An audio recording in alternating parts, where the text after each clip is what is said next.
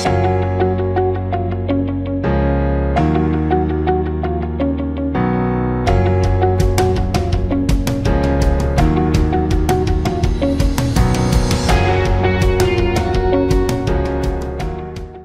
going on, everyone? All About the Data podcast. We back with another episode for you. You already know what it is. We got Jafar in the building with me. Shout outs to Shanice and Lucky. They couldn't make it to this episode, but we still show love to the team. We got a special guest with us, Cam, in the building. Cam, go ahead and introduce yourself to everyone. Hi, everyone. My name is Kemi Adeleke. I'm a product design manager. And I'm based in the United States. Yeah, I think that's all about me, basically. Okay, what part of the States you're in? You said what? You said you're in the United States? Yeah, yes. Oh, yeah. What part are you in? Atlanta. Atlanta. Okay. Oh, okay. You are neighbors. We in Fort Lauderdale. Well, Fort Lauderdale and Miami. Oh, wow. That's fine. Okay, that's what's up. Shout out to Atlanta in the building. I actually will be going there soon to visit a friend. So we'll go ahead and hop right into the session as we get to know. You're in UX, right? Yes, I am. Okay, how long you been in UX? I'll say since January 2021. No, 2020, rather. Sorry. 2020. 2020? Okay. Yeah, 2020. How long, how have you liked it so far since you've been in it? Yeah, so far it's actually great. I mean, it's a bit challenging, or let me say it was challenging when I started, but right now I'm enjoying it, and I found my purpose. I created a niche for myself. So I think I would say it's actually good, right? Okay, that's what's up. Okay. Now, Ken, you said your introduction, you said that was all about you now, but I see you're the CEO of Design Pal. What's that all about? You try to run away from that. I see you got a whole company that you started. All right, yeah.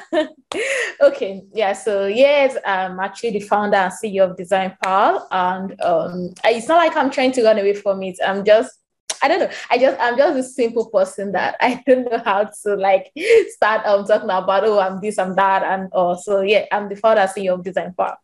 Okay, now you on our podcast. Now we like to big up everybody. So yeah, not simple person, very complex. So being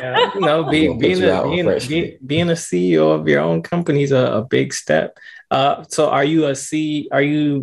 is that like something that you also do along with your day job, or are you just full-time entrepreneur? No, I'm not full-time entrepreneur. Actually, juggling it with my full-time job, with my day job, because you would actually agree with me that it's not easy to be a full-time entrepreneur. It's actually a lot. It's a lot. Apart from the financial commitments, then you have the mental commitment, and also I'm not full-time into it, but I'm juggling it with my full-time job, with my day job. Yeah, I've been a full-time entrepreneur a couple of times in life, and it's definitely not laying down on the beach like it's painted to be.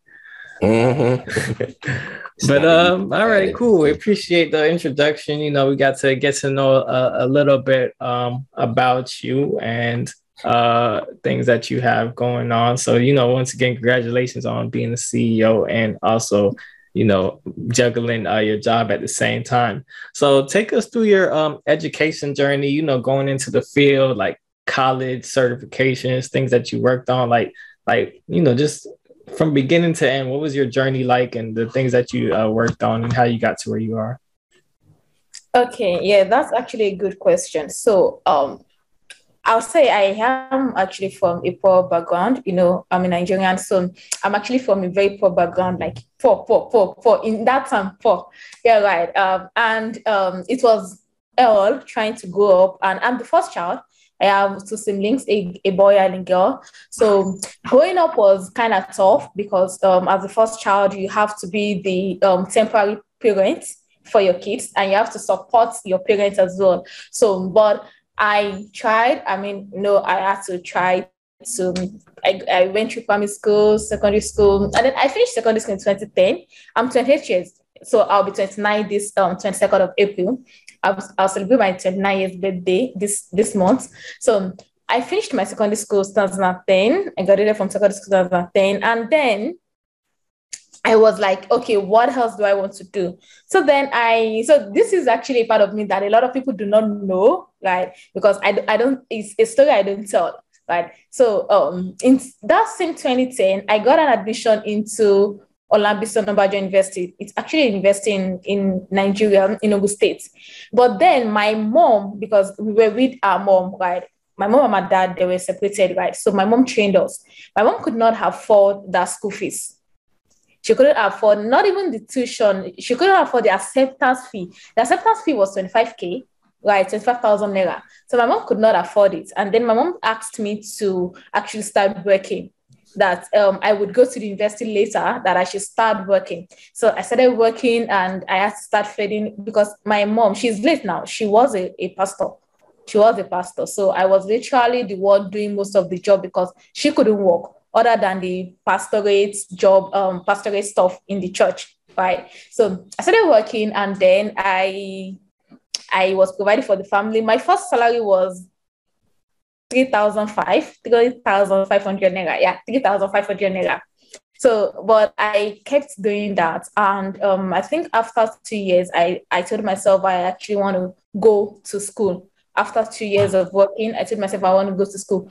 So I attended Lagos State Polytechnic.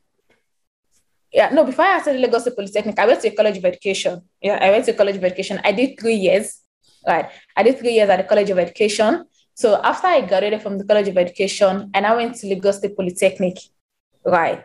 So when after finishing from Lagos State Polytechnic, then I wanted to continue to university. Mind you, like, don't forget my journey. I started from a College of Education. I did 3 years because it's actually a 3 years program, right? So after I graduated in, I think 2014 or 2013. So I went to Lagos State Polytechnic for my HND, right? So after my HND, I wanted to go to university again, but then the money wasn't there the way I wanted. I could not get that much money to sponsor myself to uni. You know, university tuition and way of life and everything is actually more than Polytechnic and College of Education, right? So I couldn't go. And then I just like, oh, okay, at least I have HND, so let me rest. Do you get? So I told myself, I have HND, let me rest. BSc or whatever they can owe themselves later, right? So I started working full-time, right? I started working and then trying to make ends meet and all. And okay, in 2013, so let me chip in a personal story into that. In 2013, after I graduated from my College of Education, I got pregnant with my first child. Not my first child, because I don't have another one. So it's my only child. Yeah, right. So I was pregnant, and then I had my son in 2014. I had my son in August 2014, right? So after then, I think after a few months, after delivering, a few months later, I had to go to school back. I had to return to school, which is the Polytechnic, right? Lagos Polytechnic. So after 2 years of my HND, I decided I did part-time, right? I did part-time all through the school because I had to work. Like I mentioned, my mom was a pastor, and there was nobody sponsoring me, nobody to take care of the family. I have to work and I have to school as well, right? So after that, after I graduated from LASPO Tech, right, I said I want to go to university, but there was no money, right? So I said, okay, let me keep working. Let me face the job. Let me face my work full time now. And then I continued working, and somehow, I think I worked for 4 to 5 years. I worked for 4 to 5 years then. What industry were you in when you were working at that time? I worked in all industries. Oh, okay. Yes, very honest. I worked in all industries. I once worked as a security officer. I'm telling a lot of stories people do not really know about me in this podcast. Yeah, I once worked as a security personnel. Security, like in that word, security. Security now. So yeah, it was actually tough. It was a tough battle, right? So, but that, thank God it's all past now. So I did a lot of jobs. In different industries. I worked as customer service personnel. I worked as security, and I worked as a teacher as well. I taught for 2 to 3 years as a full-time primary school teacher. I taught for 2 to 3 years. I did security too, actually, for a little bit. I did overnight security. So what? I said I did security too, actually. I had third shift when I was doing it. Okay. Yeah. That's so. Then after so around 2019, I told myself I actually want to. I want to resign. Right. Just mind you, I didn't have another option. I was working as a customer service personnel at a company on the island in Lekki. But I realized that for the years while I was working, I did not have that fulfillment. So just like I wake up in the morning, go to work, right? I dress up fine. People see me that, oh, she's going to work. And then at the end of the month, I receive my salary. But it was like I was just doing nothing. To me, it felt like I was doing nothing. Like I wasn't making any impact. I was just living. Right. And I don't like that kind of thing. To me, I am that kind of person that I like to make impacts. Right. I like my presence to be felt wherever I am. I like my presence to be felt. Right. But it felt like for those years, it felt like I was just living. And people do not know me. I don't know anybody. I was just there, right? Like wasted. So I told myself I want to resign. Like I needed to find myself. I needed to discover myself. Right. I know the kind of person I am, but career-wise, I haven't discovered myself. Right. So I told myself that, okay, this job won't allow me because I work Mondays to Saturdays. So I had to carry myself out of that job full time. Like I took myself out, then I started staying at home. So while I was at home in 2019, I think September, October, that was when I resigned. I resigned without having any other job, without having any option or whatever. I just wanted to stay at home to just think about what needs to do. Like, what can I do to impact life? What can I do to actually fulfill my destiny? Right. So then I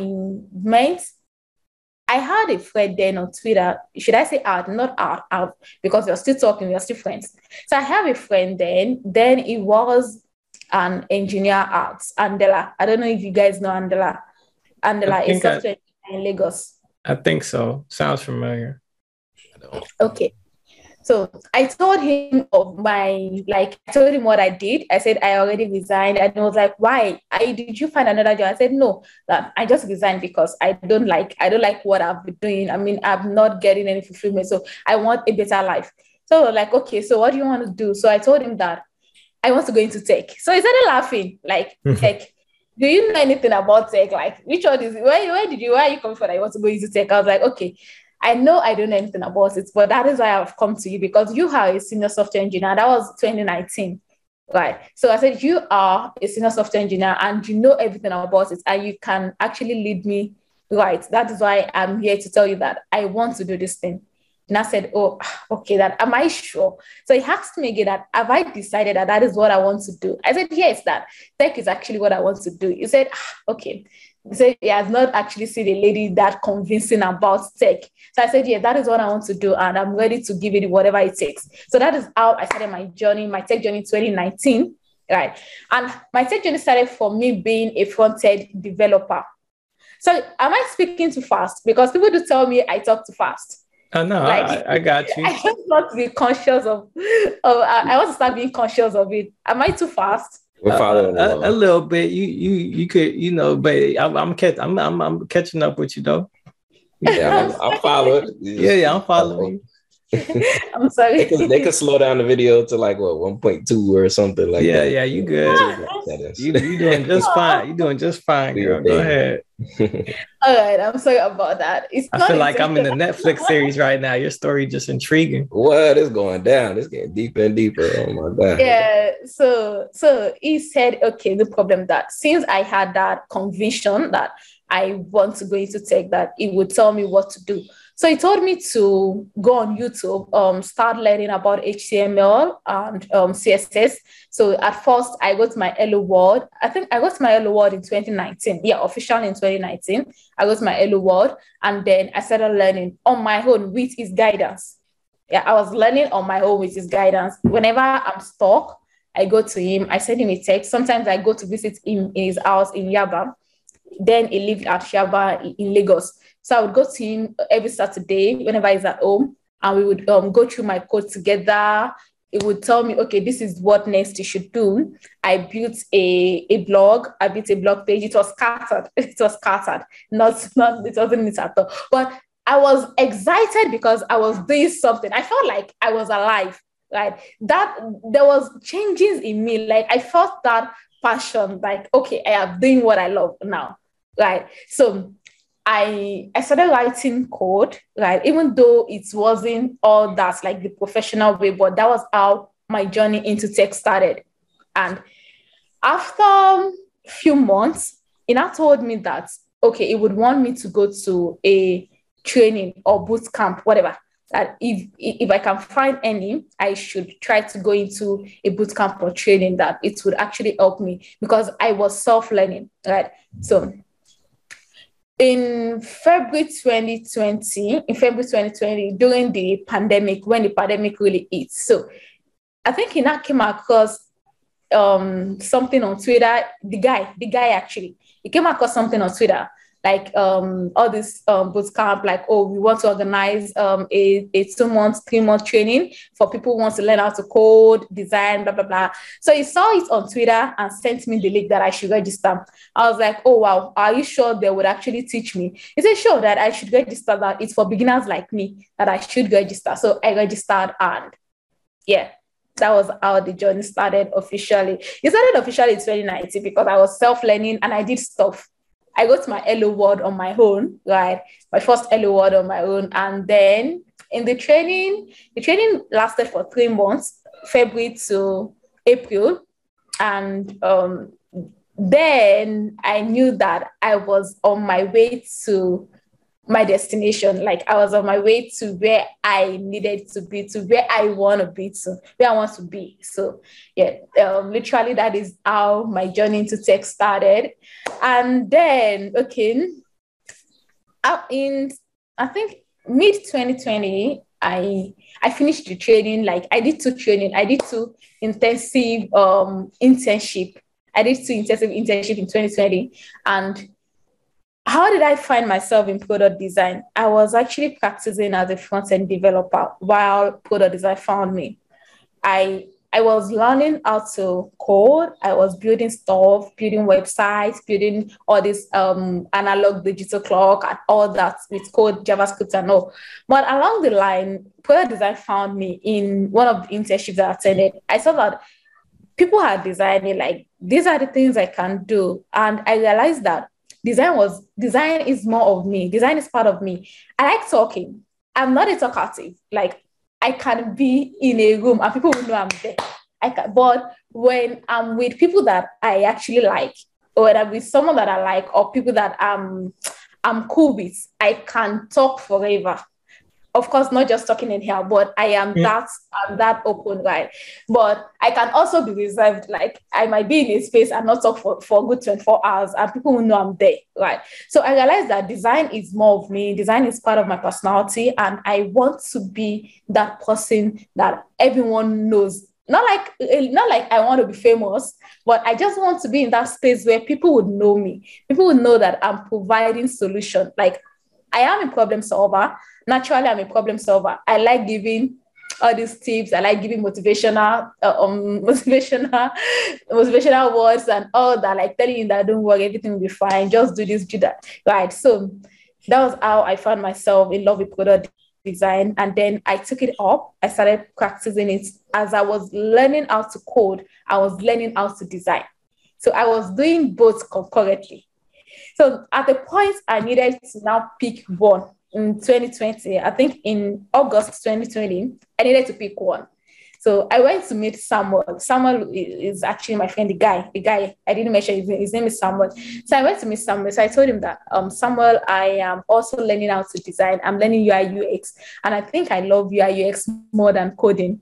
I said, oh wow, that makes sense. At least I'm heading somewhere. So I told him that I want to drop coding for UI UX, and I was like, am I sure? I said yes, that because he knows me, he knows the passion. Whenever I'm coding, he knows how happy I can actually code for hours without eating.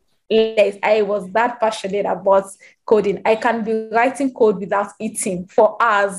So he knew how I actually enjoyed writing code. So I told him that I think I love design more, and I would want to be a full product designer, UI UX designer. So he said, no problem, that I should go into it. That's fine, since I already know what I want. And that is how my journey into product design started. Yeah, so I think let me stop here. Got you. That was definitely a great story and a great journey. And one thing I got out of it, and I preach heavily on this, is you can do whatever you need to do to find your destination. You had security jobs, customer service, similar stories. Me, I had customer service, tech support, security. Tried multiple different things. Wasn't really fascinated by any of them. Even when I first got into tech, my first go-to was to be like a network engineer. So I was studying Network Plus, things like that. And recently got on this marketing and data journey because one, it aligns more with my passion. It's just something I'm naturally passionate about. So, to hear your story, I think it's encouraging that, people can not have to throw in the towel, and they can still find their journey in tech. And it doesn't necessarily have to be what you start with in tech. Like you started as a coder, but you transitioned into UX because UX was more appealing to you. So, I definitely thank you for sharing that with us. I'm glad that you got into detail with us as well. And I'm glad you're doing this at such a young age. Such a young age.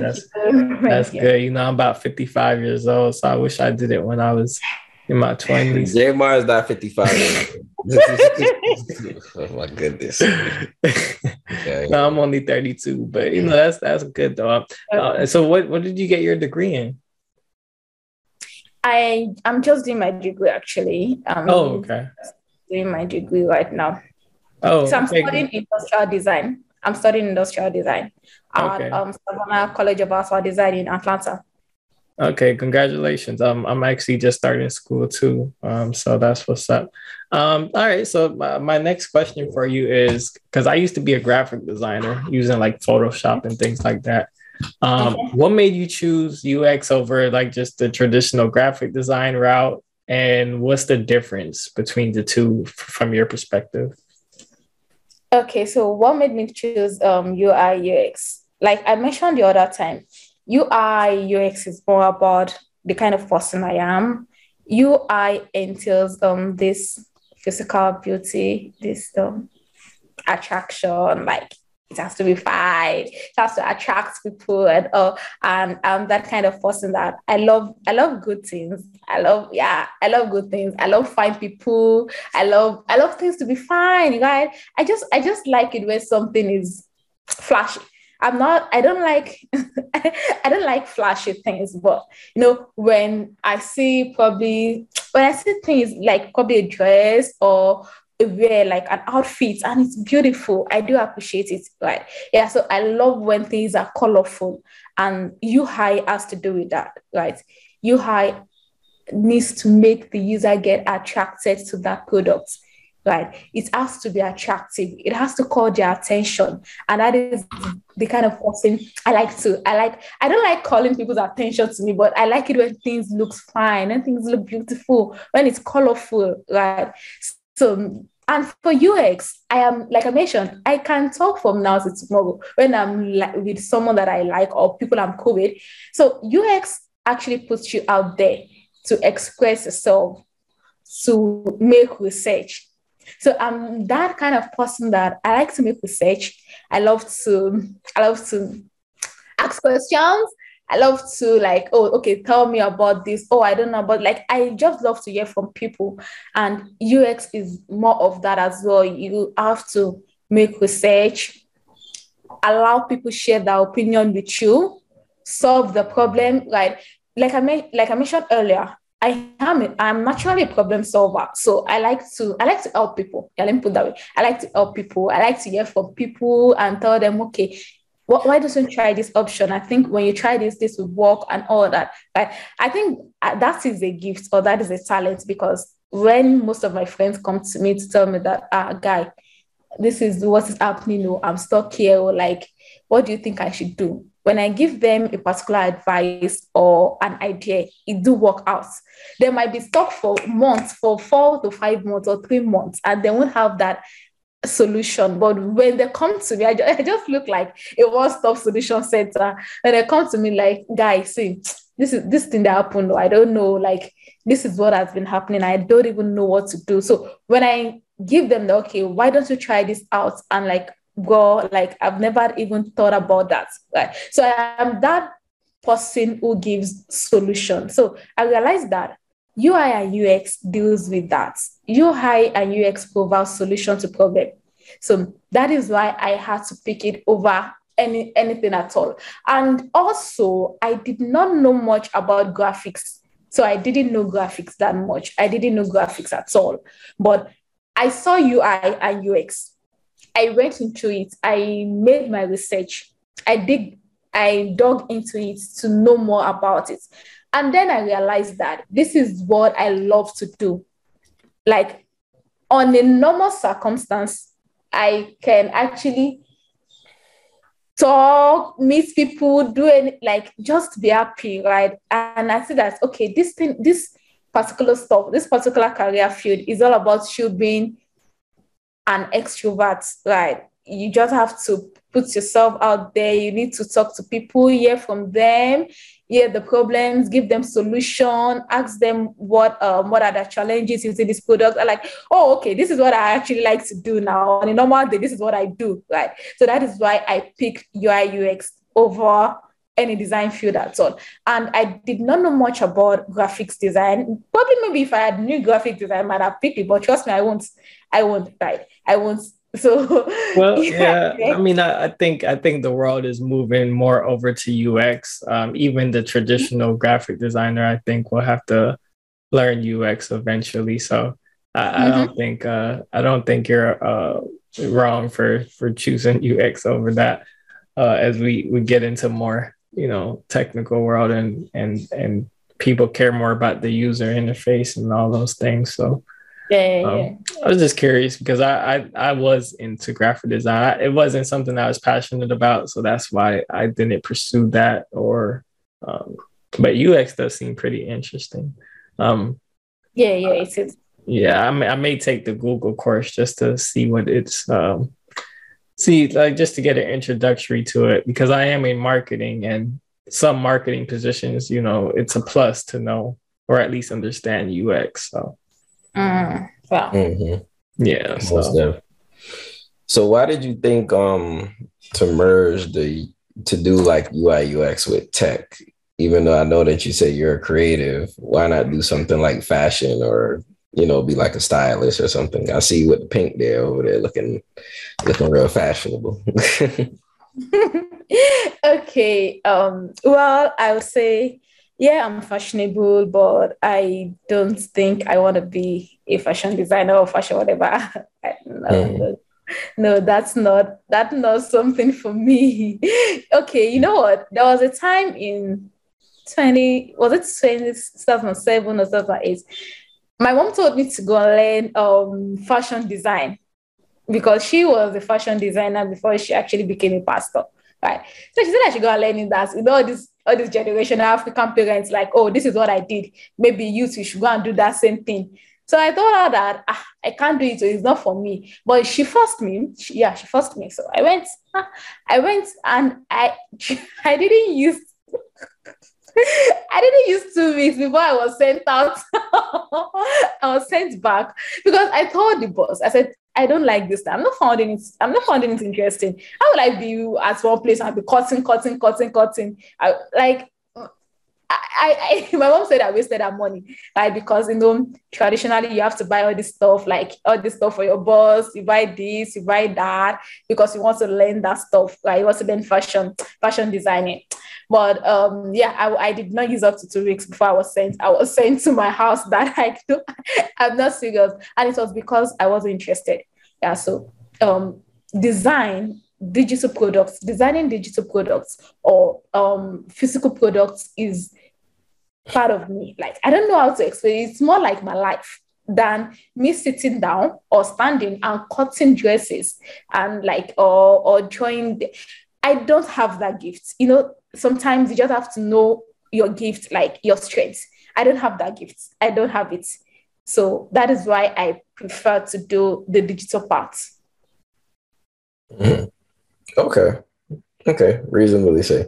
My mother likes to be a stylist, so she's definitely into the fashion and everything. So it's cool, how different things just touch different people. And so it's like, hey, I like doing this, but then this one likes doing that. So it's your place in the world. I dig that. So, okay, shoot, that's what's up. But you do like fashion though, and dressing up and all that stuff. Yeah, sure. I love that. I mean, people do tell me that I'm one of the tech sis, like one of the tech babes that know that loves fashion, that loves to dress. Like, I love to dress so much. I love to dress to kill, right? But that is where I stop. I can't be a stylist. Mm-hmm. So did you have any other areas of interest that you would focus on? Besides from design or front end developing, what other things are you interested in?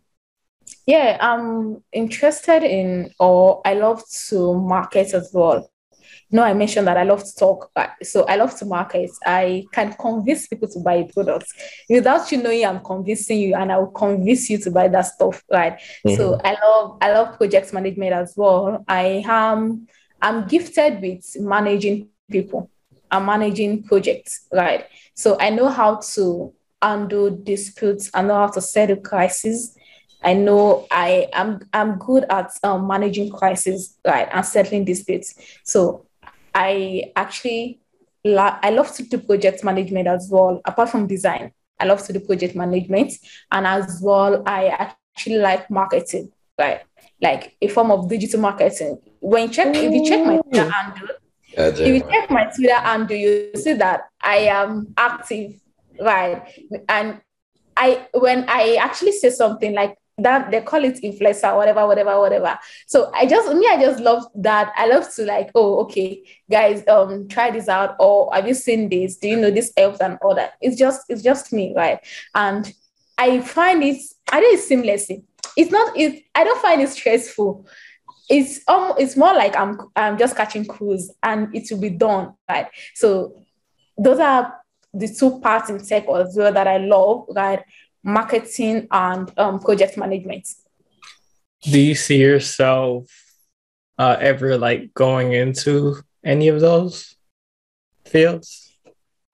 Yeah, sure. Project management, actually. Yeah, I would actually go into it. If not, I think I've started going into it because right now I work as a product design manager right now. So I would definitely at a point go into project management fully because I function well when it comes to managing people. I know how to handle people. I know how to make people get work. I know how to make people do their task and also get a job done, right? I know how to get a job done, right? From the conceptualization to the full production to launching. I'm good at that. So definitely, I would definitely go into project management later.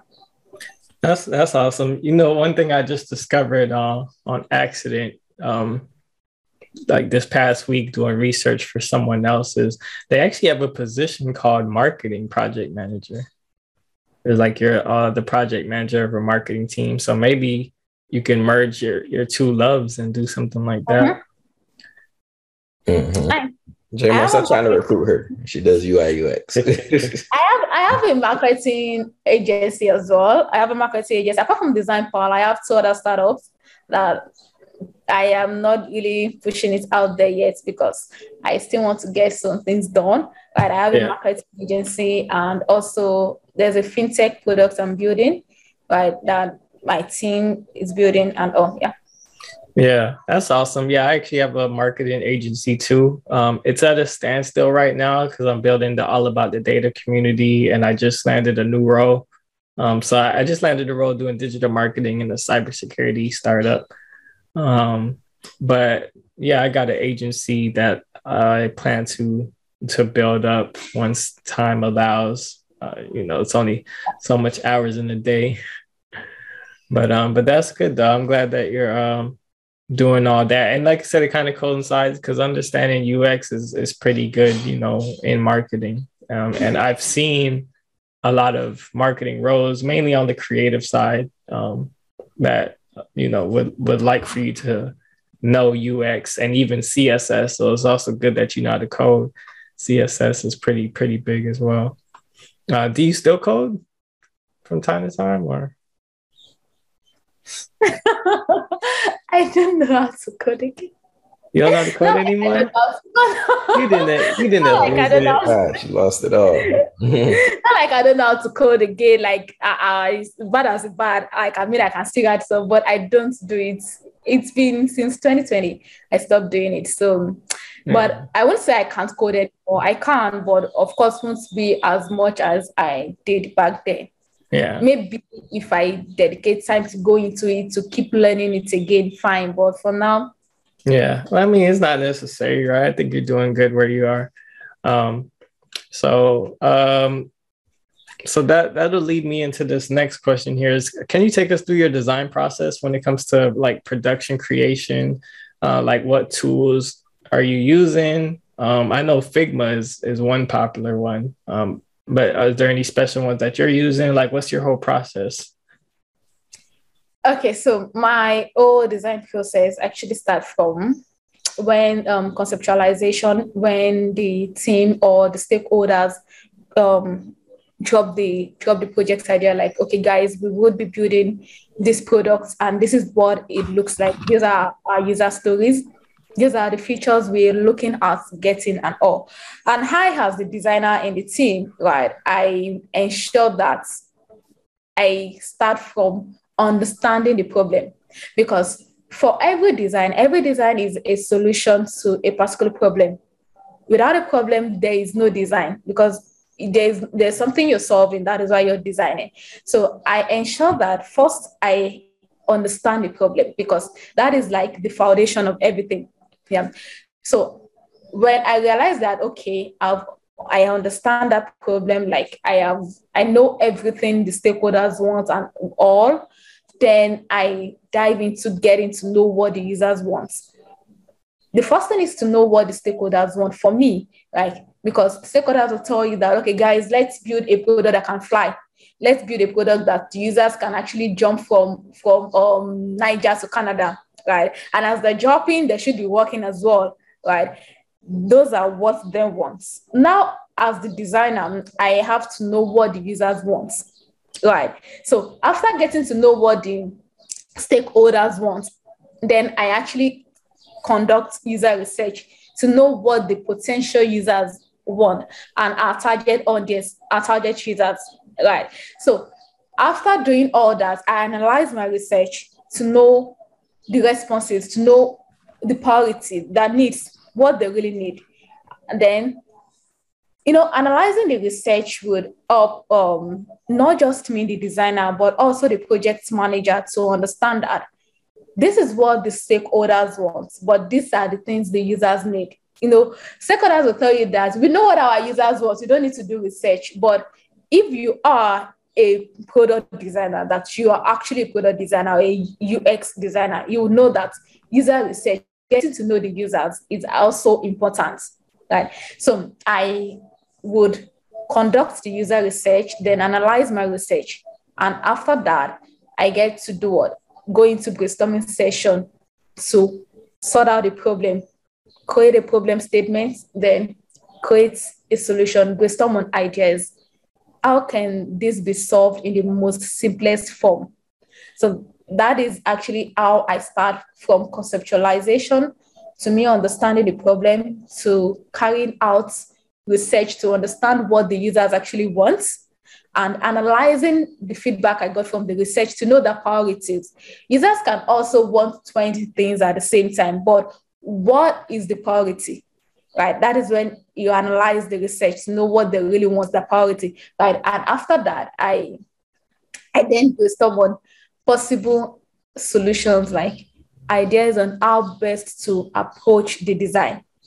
Because the product itself is a whole solution. It's one whole solution.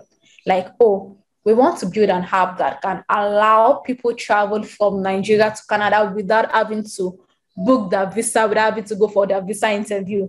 That's a solution, right? Because right now, Nigerians are going for visa interview to Canada. Okay, now let's build an app that can allow them book the visa, right? Apply for their visa without having to go for a visa interview.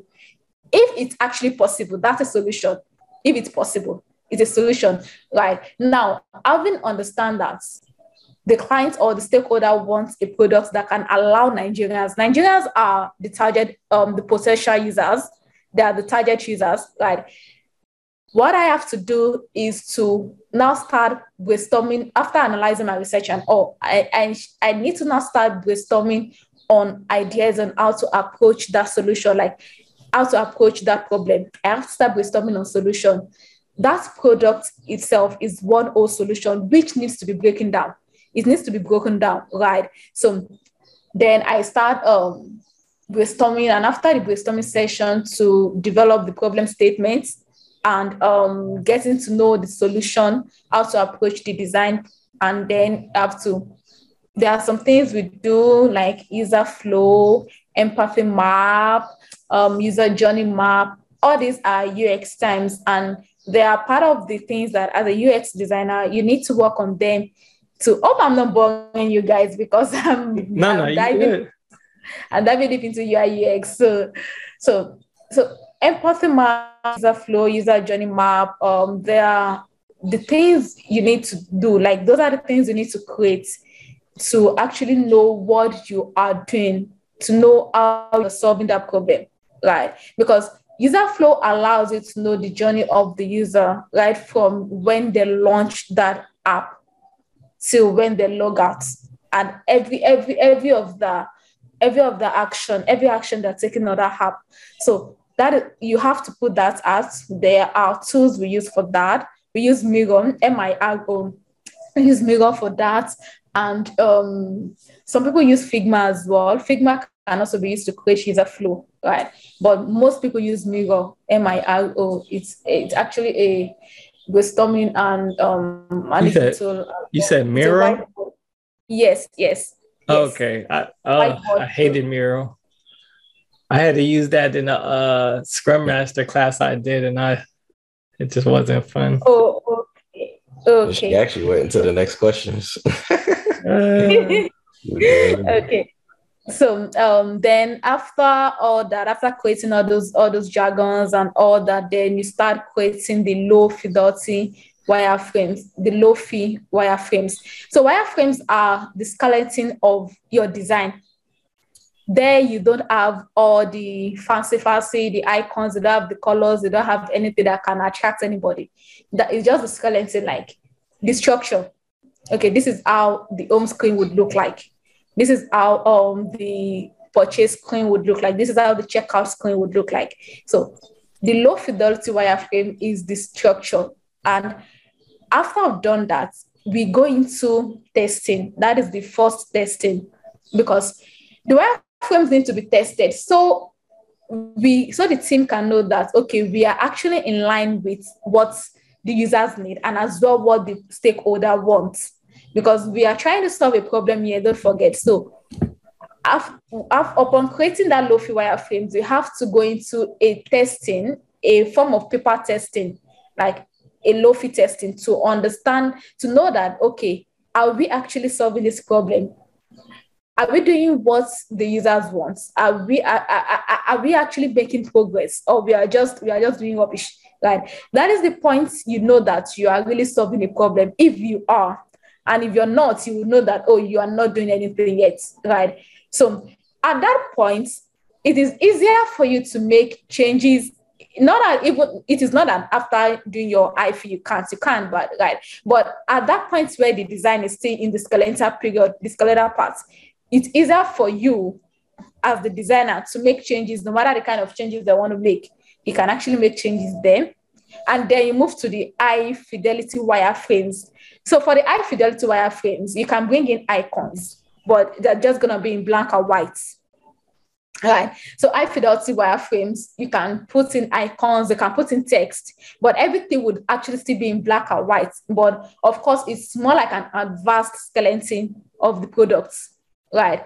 Then upon testing of that IFE wireframes too, you test it with the team, you test it with the potential users and all, and the stakeholders, the seats, and okay, then the next thing is now to upon iteration, because after you test, of course, there would be feedback. So you make iterations and all. And then that is when I now create the high fidelity wireframes, the one with the colors and everything and pictures and illustrations and all. So the tool I use for design is majorly Figma. I know how to use Adobe AATD, but I use Figma 24/7. I can also use InVision as well. There's an app, there's a tool, right? A design tool, InVision. I use InVision too, but my primary design tool is Figma, right? And I create all my designs on Figma. I use Miro for my whiteboard. I use Miro as my whiteboard tool where I create my empathy map, my user journey map, my wireframes and all. And also, after creating the high fidelity design where you have the illustrations, everything fancy, beautiful and all, then we now come to where we have to test the design. We have to test the solution. Is it working? Right. So to test the solution, we have a lot of tools. We have a lot of UX testing method. There are a lot of usability testing method that designers operate on based on the kind of products. You pick the method you want to use based on the kind of product you're building, right? So, and there are tools for it too. We have these tools, Proto, whatever. I think ProtoPie, I've forgotten. Yeah, right. And we also have Maze, M-A-Z-E, Maze. We also have Maze. We have usertesting.com. We have usertesting.com. A lot of people use Maze, right? A lot of people use Maze, but some organizations also use usertesting.com, right? So those are the platforms where you can test your designs. There you get your users, and we can do user testing just like the way we're having this podcast, right? Where I'm actually seeing you guys, I'm talking to you guys. We can also conduct a usability testing this way, right? So I'll send the link to you guys. If you're using this method, I'll send the link of the prototype link to you. So I'll give you specific tasks to carry out on the app. If it's a mobile app or a web app. So I'll give you tasks, probably go through the purchase funnel. Then you actually use that app like you are a user and you want to buy something, right? And or it might be, I can tell you to go through the sign up flow, like sign up as a user, like as a new user, right? So your feedback are things that we would note. When you give us feedback, like, okay, at this point, you realize that there's a problem at this point, right? So those are the feedback we would note as the designer. Then we would iterate upon it. We make iterations, not redesign, iterations like corrections and all. And after corrections, you test again. So design is so complex that you have to keep testing till you get to the point where that you know that, okay, this thing can go into production now, right? Because if users are still having issues with it, it can't go into production yet. You have to keep testing. And that is why we also have the demo testing, or what's it called? This demo launching, like when they launch the products, but it's not out, it's not public to the users. where you have your QA testers. That's another form of testing. You have the QA testers to test it. That one is on the engineering part. Probably after the design is done, a lot of iterations have been made, then the engineers have built the project or the products, they built it, and then, but there still have to be another testing. Engineers also make mistakes. Some of them do rubbish as well, right? Yeah. So there have to be another testing. That is where you have the more testing, and you bring in the QA testers. There, for that kind of testing, you test with the team, with the team, the internal team, and then you also hire QA testers to test it. So that is my design process in a nutshell, and that is how we push a product to production from conceptualization. Girl, you tell good stories with case studies. I know you kill your interview. You're going in right now. Hey, your interviews, they be like, you're hired before you even finish. What? For real? I'm like, dang, you going in. Yeah, but that's good though. I like how you just gave it from beginning to middle to end. So that's what's up. I figured Figma was one of the popular ones. I actually tried to use Figma. I was just like playing around, just to see. I was like, I don't know how this works. What are some tips that you got to, for a beginner to master Figma? Like, okay, so Figma is a beginner-friendly tool. I love the people that actually created that platform. They are smart. It's flexible. Figma is flexible. I started with Figma as well. Maybe that is actually the reason why I love it. It's really flexible and beginner-friendly. And now the tips for a beginner to understand how to use Figma. First off, there are a lot of YouTube videos on YouTube. There are a lot of Figma tutorials on YouTube that you can watch as a beginner. You can watch 10 tutorials on Figma. That is as much as how you can go.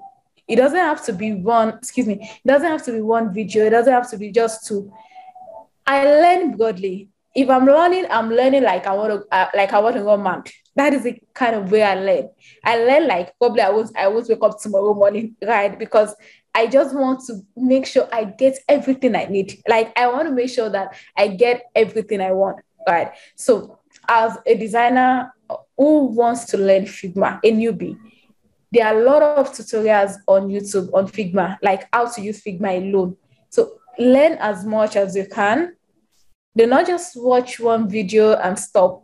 You can watch one video and that guy or the lady or whosoever had that video might not teach everything about Figma inside that video, right? Probably the person might just talk about how to use the pen tool, go in depth into using the pen tool and all. And then there are still so many other features on Figma that you have to use as a designer. So you can't just watch one tutorial and stop. You have to watch, like, if you can watch 10 on how to use Figma. Figma is actually beginner friendly. You might even get to know how to use Figma without watching any tutorial. Yeah, it is that smooth to use. You might get to know how to use it without watching any tutorial at all. Right? Yeah. Okay. That's actually it. Watch tutorial. Yeah, I'm gonna give it another try. I tried it about a week ago, so I'll about a week ago. I'll try that one more time and see. But okay, so what are some things that you do to like keep up with the latest trends in your industry? With things always growing and evolving. How do you keep up with like what's new and what's popping? Okay, for you to be a designer, you have to be someone who loves to read. Yeah, and you need to be someone who loves to read, and you have to be someone who loves to research. When I was mentioning why I chose design, I said it is part of me because I love to ask questions. I love to make research. So to keep up with what is happening, tech is evolving. I mean, tech is not there sitting waiting for you to come and catch up. It is moving. So you have to move. You have to get your ass up and move along with it. Right? So I actually read. I read a lot. I Google. On Google, I read books. I have design books. Sometimes I watch tutorials, but I'm not a fan of watching YouTube tutorials. Yeah, I don't learn from that. I actually learn from reading. I learn from reading books, reading design books, right? But maybe once in a while, once in a blue moon, yeah, it's actually so rare. It's so rare for me to sit down and start watching tutorial, right? But I learn from reading books, reading blogs, article. Yeah, those are the ways you can keep up. But if you're someone who learn from seeing, then tutorials are more like your best option of catching up with the trend in design or the tech field. But I am not that kind of person who learn from seeing. I learn from reading, like having it in my head. That is the way I learn, right? So I read a lot, and I also make research. I read design blogs, design articles, and I have a lot of design books I read as well. So, and also online on Twitter, you have a whole lot of people talk about this, talk about that. I read tweets, I read thread, I read people threads, people tweets, right? If it's informative, I do read it. And if I say that right from the first sentence, if I say that this person is speaking jargons, I move past, right? So that is how I learn. And for people that love to learn by seeing, by watching tutorials, that is a very good way of also keeping up with the tech trend and what is happening in the design field. Watch a lot of tutorials, watch as much as you can. I mean, as much as you can. You have to keep learning, and you have to keep practicing. Yeah, to keep yourself in this design space, you have to keep doing it. I mean, you have to keep working. Your hands have to keep doing it, because if not, it is easier for you to forget. It is easier for you to leave you, for it to leave you, right? Yeah, design leaves people, just like code as well. Coding leaves people too. If you don't do it for a long time, it gets to leave you, right? So yeah. that is actually it. Got you. Okay, that's an interesting point. I think I definitely enjoy reading. I feel like reading goes in a little more detail, but I do like tutorials too. I'm like in the middle. I want to read it first, so when I look at the tutorial, I'm like, okay, I remember when I read that. That's how I am. Like, I like to read it, and then because the reading like sets the foundation, and then when you watch the videos to kind of recap, and it like ties everything together now if you're visually seeing it. Mm-hmm. It wireframes it. Yeah, but that's cool that you do that, because you're thinking UI UX, so you need to watch a video all the time, and it's like, no, you actually got to read the concepts, and it'll help you understand. So I dig it. Got you. But yeah, we just have a few more questions for you, and then we'll go ahead and wrap up the podcast. We just want to shout out to all our listeners who are supporting All About the Data podcast, sharing it on social media, sharing it with friends. We appreciate all the love. It's funny, we're only in quarter 2 of our podcast, and we already have so much supporters. So just want to show love and appreciation to everyone, and also show love to Kim for coming on here and talking about your journey in UX. You about to make me learn about UX. Kim going in. Man, but we just want to wrap it up here. Any tips or advice you have for anyone looking to get into UX design? Anything that you would say a beginner should do? Like, if I want to start today, what should I do today to get into UX? Okay, so my tips or advice for anyone trying to get into UX is, first off, you need to learn the basics. Like, how do you learn? If you are the kind of person who read, if you love to read. If you learn by seeing, by watching it, go to YouTube. YouTube is an institution where you can actually direct your professor or your teacher to teach you what you want to learn. Right. In a normal school setting, you can't tell your professor what you want to learn. Excuse me. They will teach you what is in the curriculum, what they want you to learn. But on YouTube, you can tell your teacher, this is what I want to learn. It is what exactly you want to learn. You type into the search bar. Right. And that is what the search engine will bring to you. So go on YouTube, watch a lot of tutorials on UX and UI. Right. And another thing is, I want everyone listening to know that you can be a professional UI without having anything to do with UX. And you can as well be a professional UX without a UX designer, without having anything to do with UI. Yeah. You don't necessarily need to be a generalist. You can decide to be a specialist.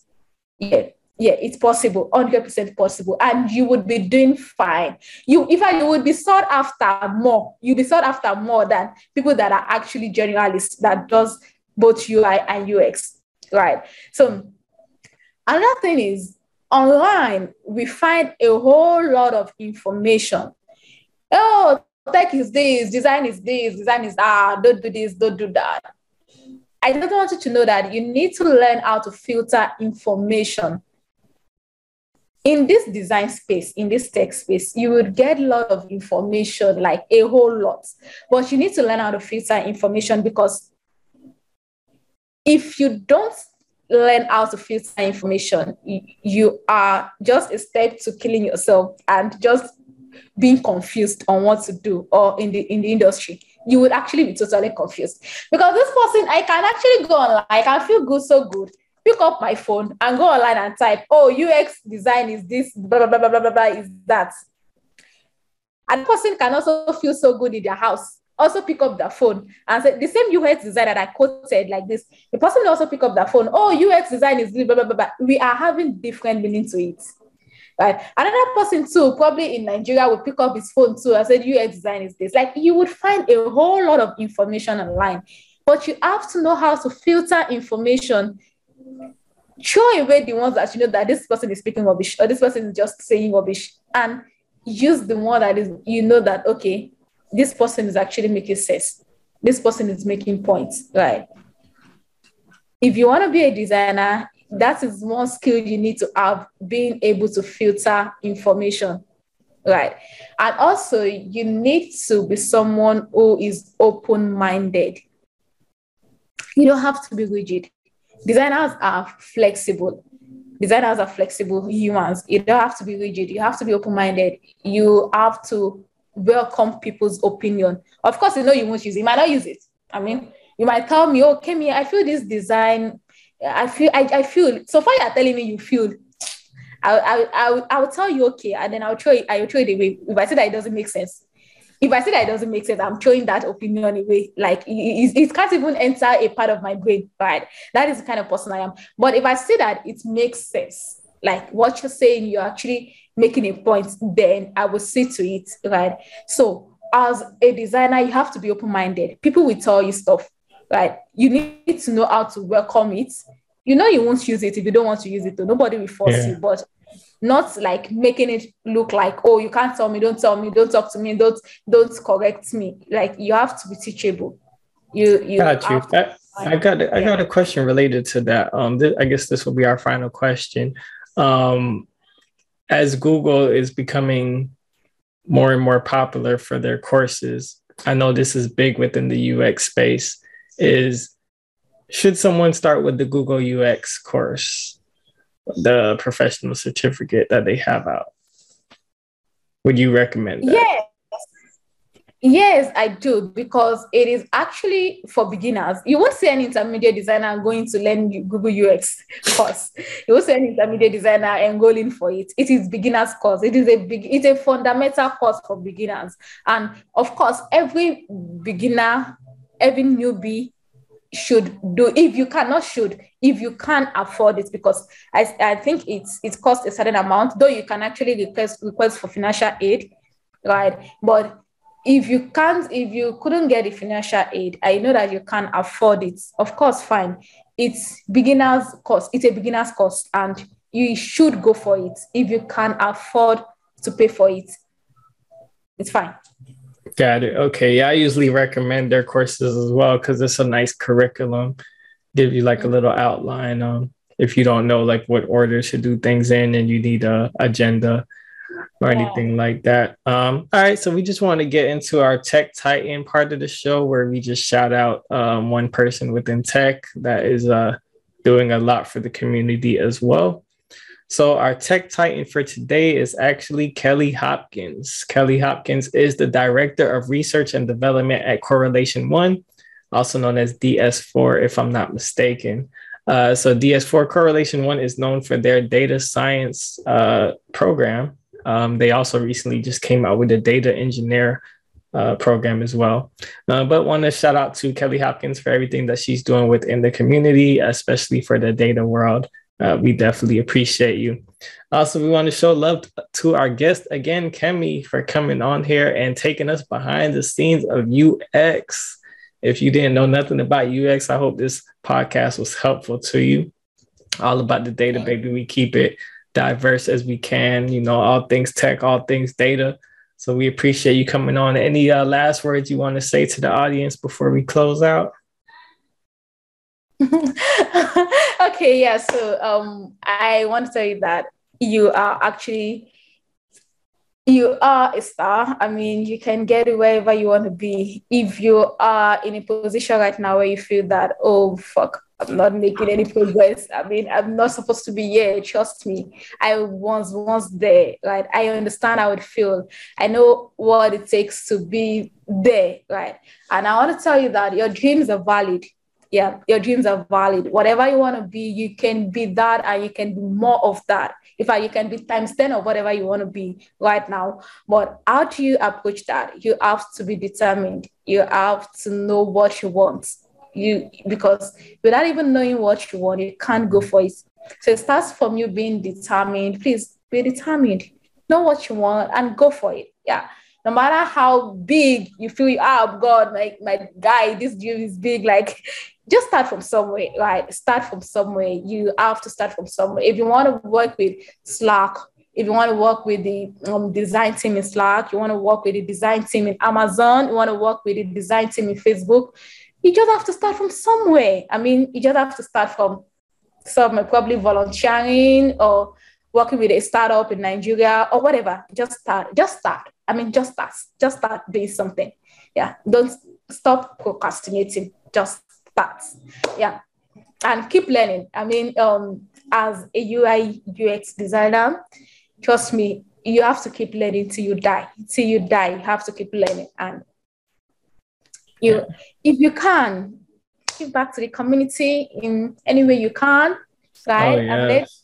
And then definitely. I'm big on giving back to the community. You know, you gotta hand it down to the next batch of beginners who's trying to, you know, get to where you are. For sure, it's room for all of us. You know, it's 8 billion people in the world. Opportunities are everywhere. New jobs are opening up, startups, everything. So, well, once again, you know, we want to show love to all the supporters of the All About the Data community. If you're not in the Discord, be sure to join. We actually do have a UX channel in there. We have over 4,000 members now. Subscribe to the YouTube channel, subscribe to Spotify, Google, Apple, all of the above. Make sure you check out our SQL Saturdays, our Tableau Thursdays, and our Power BI Sundays. We also have some more things coming out soon. So that pretty much wraps up today's show. All About the Data, baby. Peace. And we are out.